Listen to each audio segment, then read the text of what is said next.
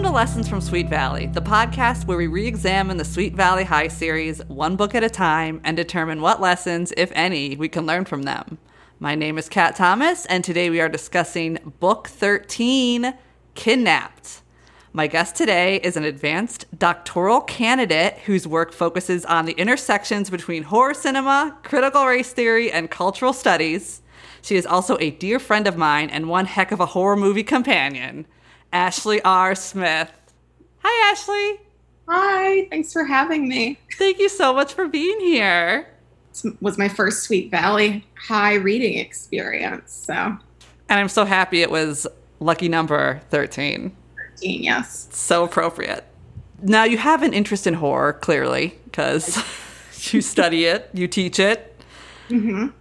Were you into that horror in high school?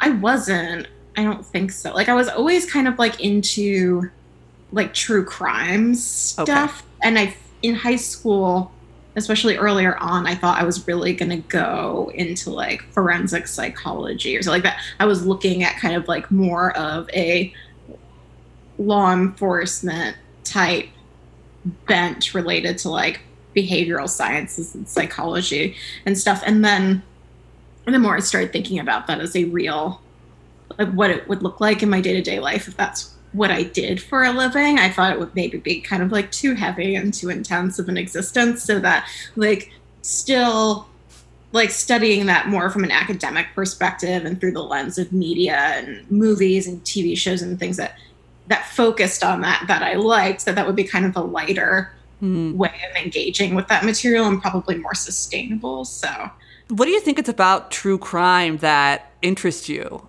at that age, especially? It's hard to say. Like, I watched The Silence of the Lambs with my dad. I got a VHS copy of it at a flea market, like when I was around 12 or something, and watched it with him. And it really, really messed with my head. I was so terrified at the end of it. And my dad's response to that was, well, you just have to look at it like it's a movie. And I said, well, I can't do. That's like just like disavowing the knowledge that people like this exist isn't like a solution for me, because I know that's true, that this is real, you know? So like just pretending I don't know that, you know, didn't help me feel any more safe or secure. And I remember I had like a really hard time sleeping, and it was summer and there were the Summer Olympics. And I remember being up because I couldn't sleep, just watching like women's beach volleyball or something like with my dad, because I couldn't sleep because of Silence of the Lambs. And then I became obsessed with why Silence of the Lambs like freaked me out, and was just like watching it over and over and over again, becoming like more and more engaged in it, until that was like what I thought I wanted to pursue, was being in behavioral sciences and the FBI, yada, yada. And then I feel like also at a fairly early age too, and this is something that's always been fascinating to me too, I remember seeing the Stone Phillips interview with Jeffrey Dahmer on like Dateline NBC or something, and being like terrified, but also like I couldn't look away from it. I needed to know more. And I think those two, this revulsion, the simultaneous like revulsion and attraction, has just kind of fueled my connection to true crime and things over time. That it's just, I find that like dyad really fascinating.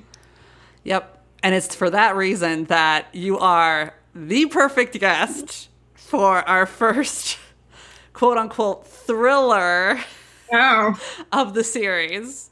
And I was unaware that the tone for this was like a thriller. What? But that's not happening. It's not happening. Well, I didn't, because I haven't read any of the other books, so I didn't know what to expect. You know, the things that horrified me are not the things that were supposed to be horrifying.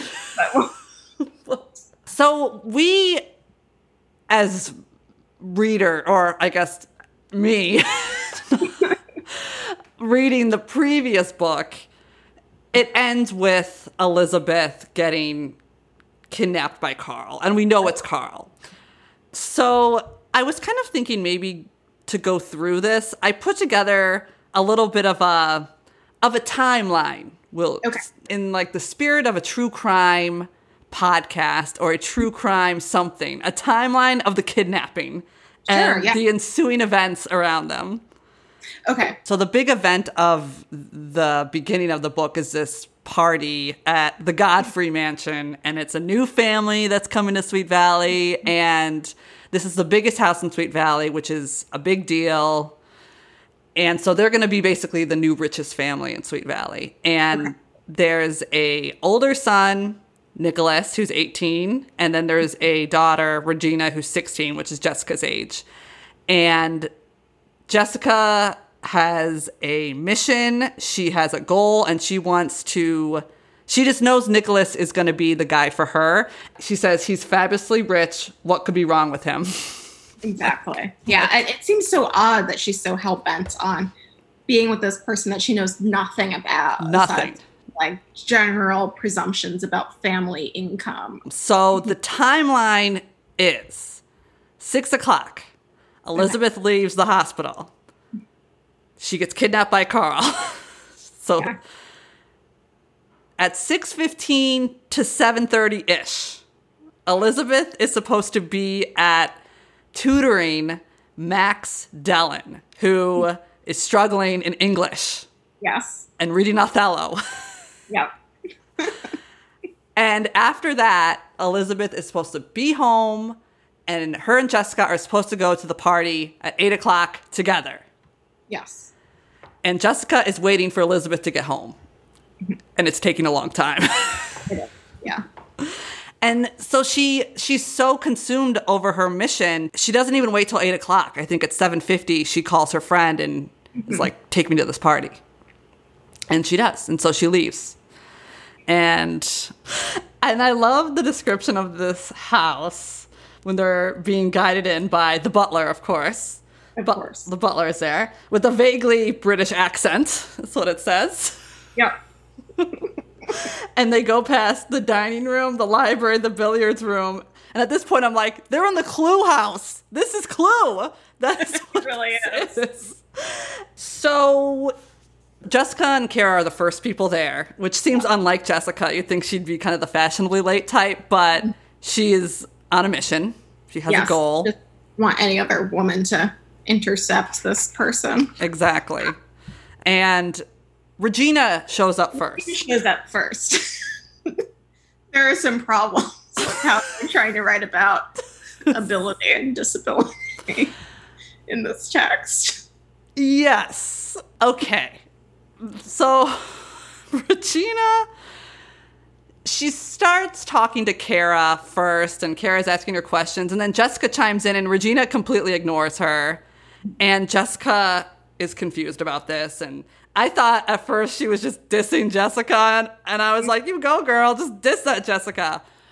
But it turns out that Regina is deaf, which was, I didn't see this coming. I didn't either.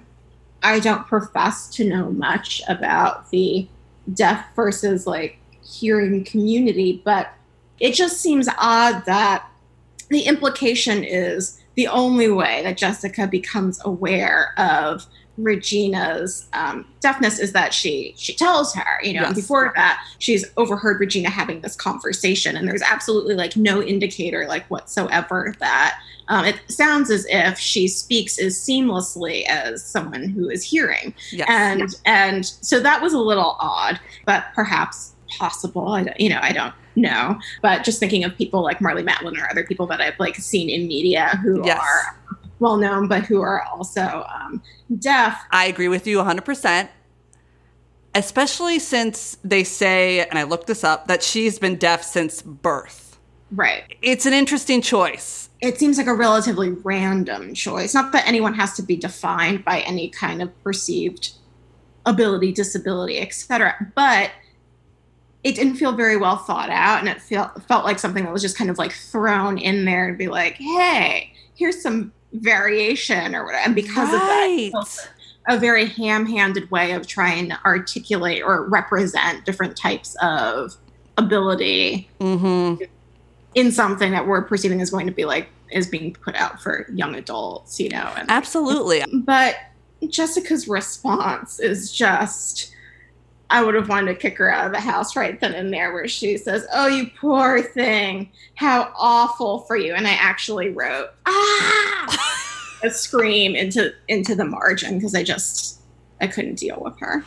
And then she said, "Oh, your brother's not deaf, is he?" It was like she thought a terrible thought. Oh, then a horrible thought entered her mind. Is Nicholas deaf too? She asked. It's like, okay. But Jessica is impressed with Nicholas because he's gorgeous and he seems genuinely interested in her, even though I think he might just be being polite.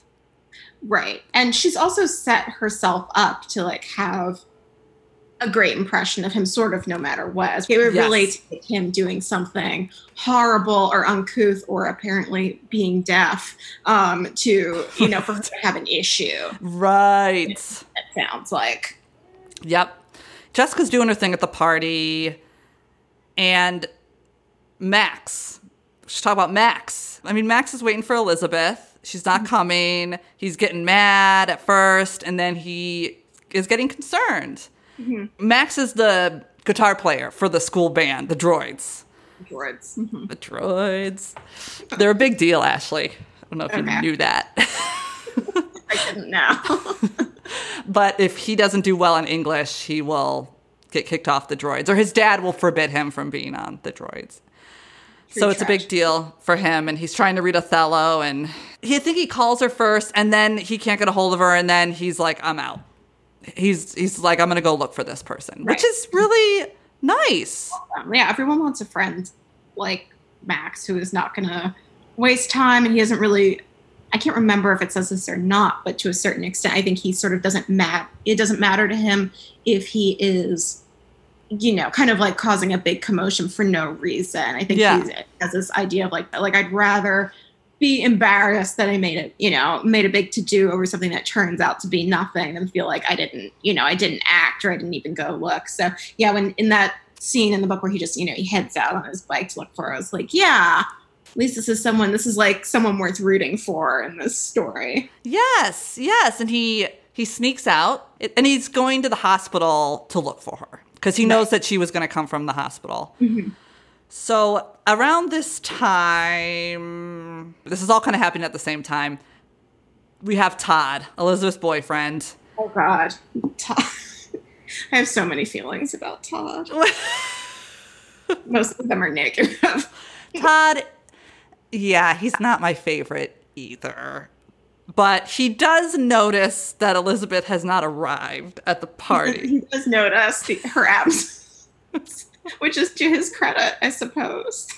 And he does try to get Jessica's attention. And Jessica does feel a little something in her body that she's felt before when Elizabeth was in an accident. And so she feels that. But then she looks and sees her friend, Lila Fowler, walking in. And she knows that Lila is really assertive with men, and she's nervous to let Nicholas be alone with Lila. Okay. So, and she doesn't think that Todd's going to go away. So she makes up a lie. She tells Todd that Elizabeth got a last minute call from Mr. Collins to babysit. And so she knows that will keep Todd at bay and he won't be bothering her over something that's not a big deal and worrying over nothing. Mm-hmm. He's not completely convinced in this case, but she gets rid of him for a little bit. Yes. This is about 9:30. Elizabeth's been gone for 3.5 hours. And Todd is like, I'm going to just check on Elizabeth. And he calls Mr. Collins. Right. And he's like, where's Elizabeth? And Mr. Collins says, what are you talking about? Right. And Todd just knows, okay, Jessica just completely lied to me, and he is definitely not happy. So Todd goes to find Jessica, and she's at the pool, sitting on the side, talking to Nicholas, happy as can be. And Todd does something a little extreme. Yeah, I don't know if he says something to her first or not, but he winds up pushing her into the pool. Because he's angry, and he thinks that he should have done something more extreme to her, and then at one point he screams at her that he should have strangled her, he could kill her or something like that. And all of that seems seems a bit much. So at that point, I was not really into Todd anymore. Yeah, the pushing in the pool felt a little bit violent. It's like, oh, Todd has some real issues. Yeah. You know? So he tells Jessica that he knows that she lied and that it's after 9:30 and Elizabeth isn't here yet and something is not right. And Jessica finally kind of gets it in her head that something is wrong. Yeah. Then she's really nervous. So at this point, at least people know that she's missing. Right. That's true. And Max, he does go to the hospital and he sees Elizabeth's car there. Mm-hmm. Like her car is still there. And my favorite is when he sees like a sweater in the front seat and he is just like, oh, something is wrong. There's a sweater. It is too cold to leave your sweater on the front seat.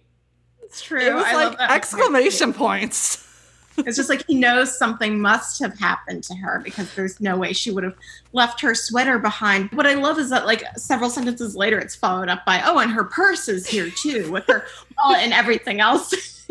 And, you know, it seems like that would be the real moment that right. Like rather than the cardigan that's just like left. Yes. It's literally, he says, oh my God, he muttered softly, something's happened to her, exclamation point. Her sweater was on the seats. It was an unusually cool evening, and he knew she wouldn't have deliberately left it behind. Yeah, it's the telltale sweater. His conclusion's correct, but like the way he gets there is odd. Yeah. And while he's doing this, going through everything, coincidentally, the police come up behind him. Yeah. And they say, like, what's going on here? Mm-hmm. And it doesn't look great. You know, he's going through a car. It's not his car. Right. And they're not really buying this whole my friend is missing thing, even though her purse is there. Right. That seems like it would be a pretty good thing to prove that this person is missing. But they don't really buy it. They have some history with him, and they take him in. So Max is at the police station. Yes. And no longer pursuing Elizabeth's whereabouts, which, you know, he was the first person to, like, actually start looking for her. So that's kind of a hitch in the plans of if she's going to be rescued by anybody or someone's going to figure out where she is. Yeah. And the police get involved at some point. The Wakefields do call the police eventually, and then they start to suspect Max. Right. They're asking him a lot of questions. Why were you in her car? Right. And, you know, he's kind of a likely suspect. No, it makes absolute sense why they would suspect him and not believe his, you know, his story that he was just there because she was supposed to be tutoring him in Othello. But it is an unfortunate sort of miscarriage of justice in the moment that just distracts further from the real menace at hand. Because kind of throughout all of this, we're kind of cutting back, and I'm using film terminology, but we're going back, and there's a parallel narrative happening here where we're also aware of what's unfolding with Elizabeth. And yeah, and let's talk about Elizabeth's situation in the cabin. She starts tied up and gagged, blindfolded. She doesn't know who's taken her until it's revealed to be Carl. I think she recognizes his voice at first, kind of, and then she understands that it's him, and she remembers that everything came back, and he tricked her. I wrote here as a true crime fan and a big fan of the My Favorite Murder podcast as well. They had this whole thing about saying fuck politeness, and that, you know, if someone's making you feel uncomfortable, you don't have to be polite. You know, women are constantly taught to be polite, you know, and not cause a big fuss, and to be worried about hurting people's feelings or offending, and to not let that come at the expense of your own personal safety. That kind of similar to Max, it's better to have overreacted than to realize that you you're then in a very dangerous situation or something. So she says here, or I guess she's thinking this, or we're getting this exposition. Carl, whom she sensed had been following her around the hospital ever since she started working there, who always seemed to stare at her with a strange sense of longing, the man whose actions had disturbed her lately, but not enough to report him or even to share her concerns with anyone else. And now it was too late. And she said that she'd felt sorry for him, etc. And she's blaming herself a lot, which isn't really correct. It's not her fault or anything. It's not her fault that Carl took her, but also I think saying fuck politeness and, reporting Carl and saying, hey, this guy's creeping me out is also a good thing, Yes, let's talk about Carl. Yeah, I'm not quite sure what Carl's history is. I was surprised that maybe this hadn't happened before, or had it. Especially because when we get the description of his apartment, Elizabeth keeps describing his home as a hovel repeatedly and says that it's ramshackle, and he doesn't even have a stove where he has a hot plate, and he buys these shitty frozen pancakes and wants to serve during all these other, everything about Carl is incredibly low rent, even though he's trying, like, not that I'm trying to have sympathy for Carl because, screw him for kidnapping her, but he doesn't seem like he has malicious intent to try and like harm or murder Elizabeth or anything like that. It seems like I think he even says he wants to keep her like a pet bird. Yep. At one point, which is super creepy and not okay. And of course, a crime, and Carl should totally be arrested, and I'm not sorry for him or anything. There's this way that he delusionally believes this to be some kind of relationship that can actually like be carried out, and he's tried to get things nice for Elizabeth, and he's trying to please her in his own weird way. And then we also learn like the extremes that have been taken to kind of like secure the home so that Elizabeth can't escape once she's there. Yes. And I think that's a good kind of argument for, has this happened before, just because of kind of the layout of the home. And they talk about, once you get through one door, there's like another locked door, like 3 feet away from that. And it has like this H.H. Holmes style murder castle quality to it. But instead in this kind of what I assume is like this trailer home or something. Yeah, Elizabeth, she does try to escape a couple times. She kind of uses her manipulations to get him to untie her. Yeah, she kind of plays into that idea of him not wanting to hurt her and being kind to her. And so he does untie her, and then she bolts for the door, and she opens it, and it's, like you said, like a kind of a screened-in porch, but boarded in. Right. I love the H.H. Holmes style. That's so good. She opens another door, and then there's another screen porch and another door. Yes. Yeah, and the next day he does go back to work to kind of keep appearances up. And Elizabeth, do you feel like, and I don't want to judge Elizabeth, do you feel like she tried hard enough to escape during that whole day? So, that's kind of something that I wondered about. I was thinking about this film, The Berlin Syndrome, which I know we've talked a little bit about. Yeah, I love that movie. During this, where it's another situation where someone's confined to someone's home, but then is left alone for long stretches of time. And compared to the protagonist in that film, who you really do feel like they really exhaust all of the possibilities to where it really seems, kind of like what else could one do? Elizabeth, in fact, she's very clear about the fact that she's kind of given up on doing things on her own, because she becomes very convinced at some point that, well, of course someone will just come looking for me, and of course I'll be rescued. So I guess I just have to be here for however long that is. And then that was a very odd gesture, as she starts using her fingernail to tear hash marks into the cushion of the chair that she's bound to mark the days of her incarceration in this hovel. Yes. Is there anything, I'm trying to think, is there anything as far as the build up to the climax that stood out for you?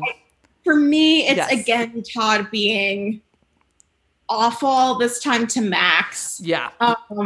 And punching him for no apparent reason. It becomes increasingly apparent to me that Todd has some anger issues. Yeah. Todd is very volatile, and I don't trust him. You're right. Todd is very violent in this book, and I understand he's concerned, but to lash out in two ways with kind of these physical violent acts is a little it's concerning. Weird violence too, because I think he starts off by grabbing Max by the shoulder, and he wants to know everything. Yeah. And, Max, kind of says something to the effect of like, I'm not responsible for this or whatever. And Todd isn't satisfied with that. And he threatens to not hit him, but to shake it out of him. I don't want to gender things in any particular ways, but it doesn't seem to map on to the like really intense threatening masculinity that he's trying to portray. He's going to shake him. And then seemingly out of nowhere, he punches him. Right. So, Right. And Jessica is actually the one who has to step in and be like, you bozos, or mostly just Todd's the bozo. This is not helping. You blaming Max for Elizabeth's disappearance or trying to interrogate him, this is not going to help. And they band together, the three of them, and they become a little trio. So they go to look for Elizabeth. Or no, they go to the hospital because they figure that they could maybe find some answers at the hospital. Yes. It's implied that the police have kind of written off that Elizabeth is a runaway, which makes no sense. Zero. It doesn't, and yet it is so true of things in the 80s.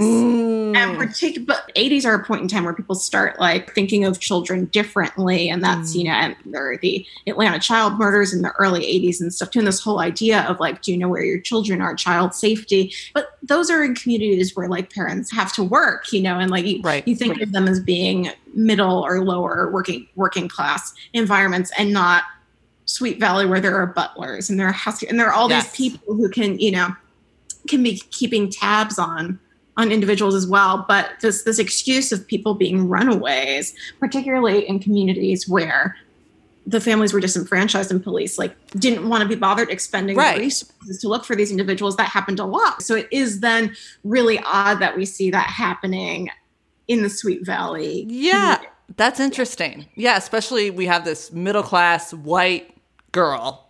You'd think it would be firestorm and all hands on deck. And and it's this affluent community too. Yeah.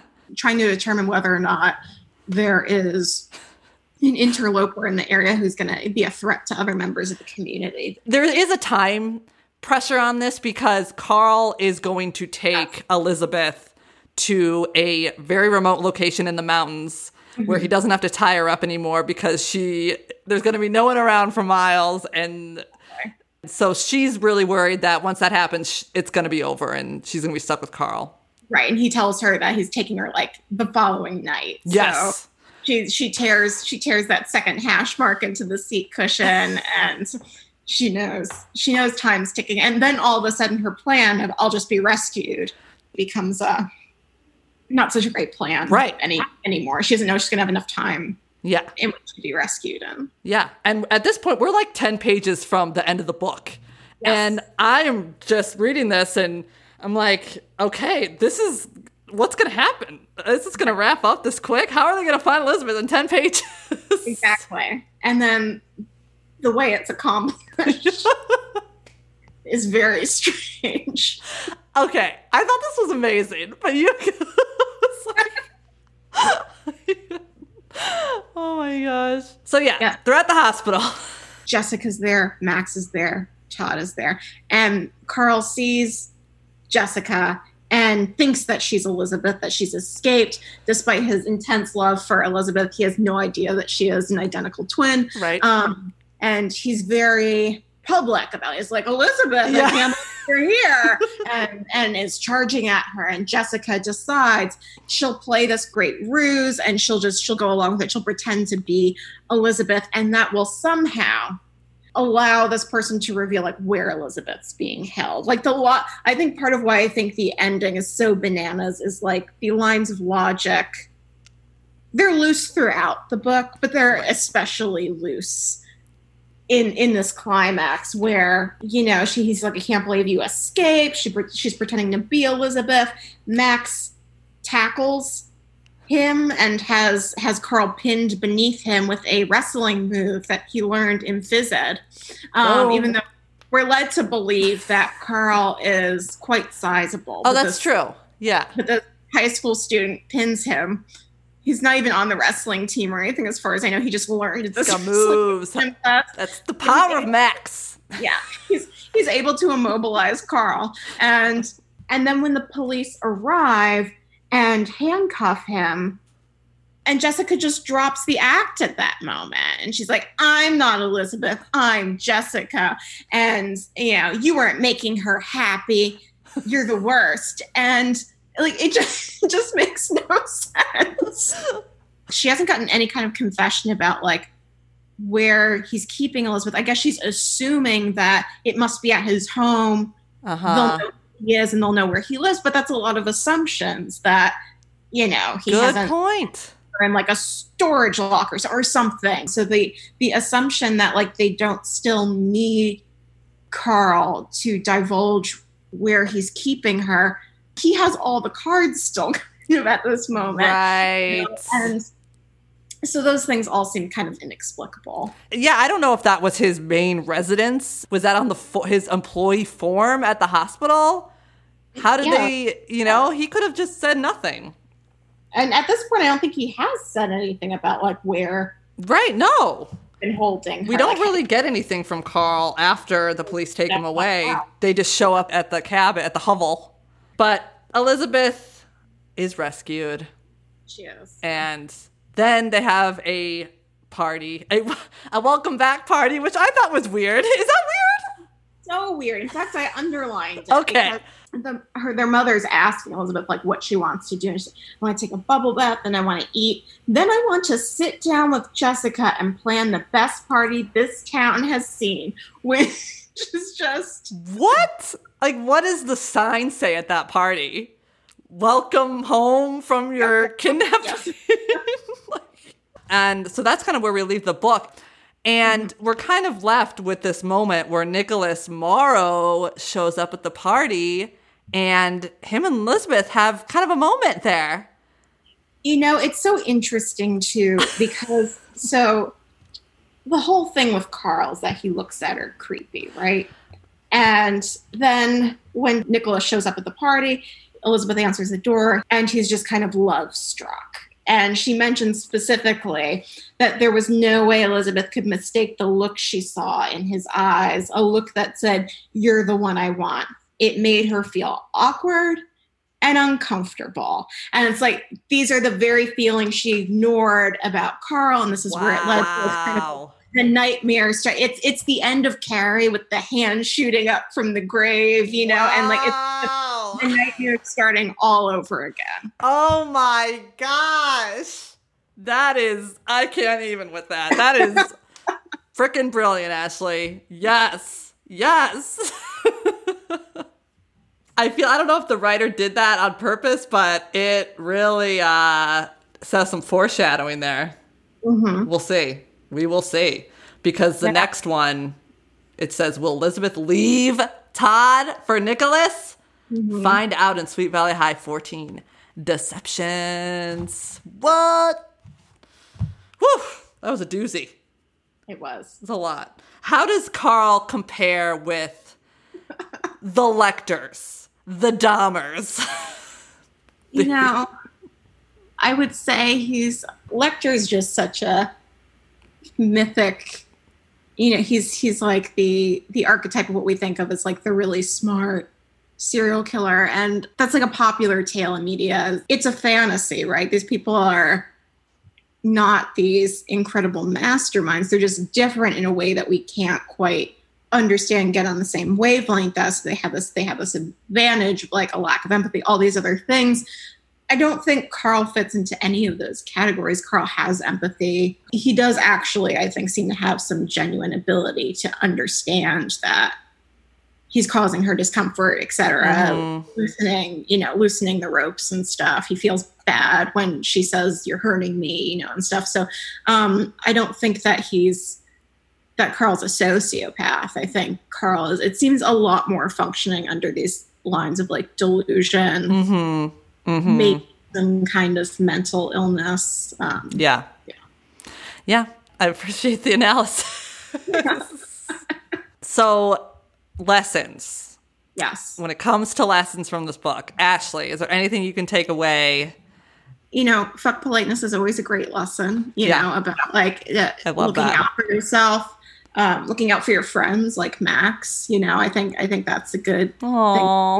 Yeah. Be aware of toxic masculinity in all its forms, like whether it be Todd or whether it be Carl, who's so fixated on his own wants and needs.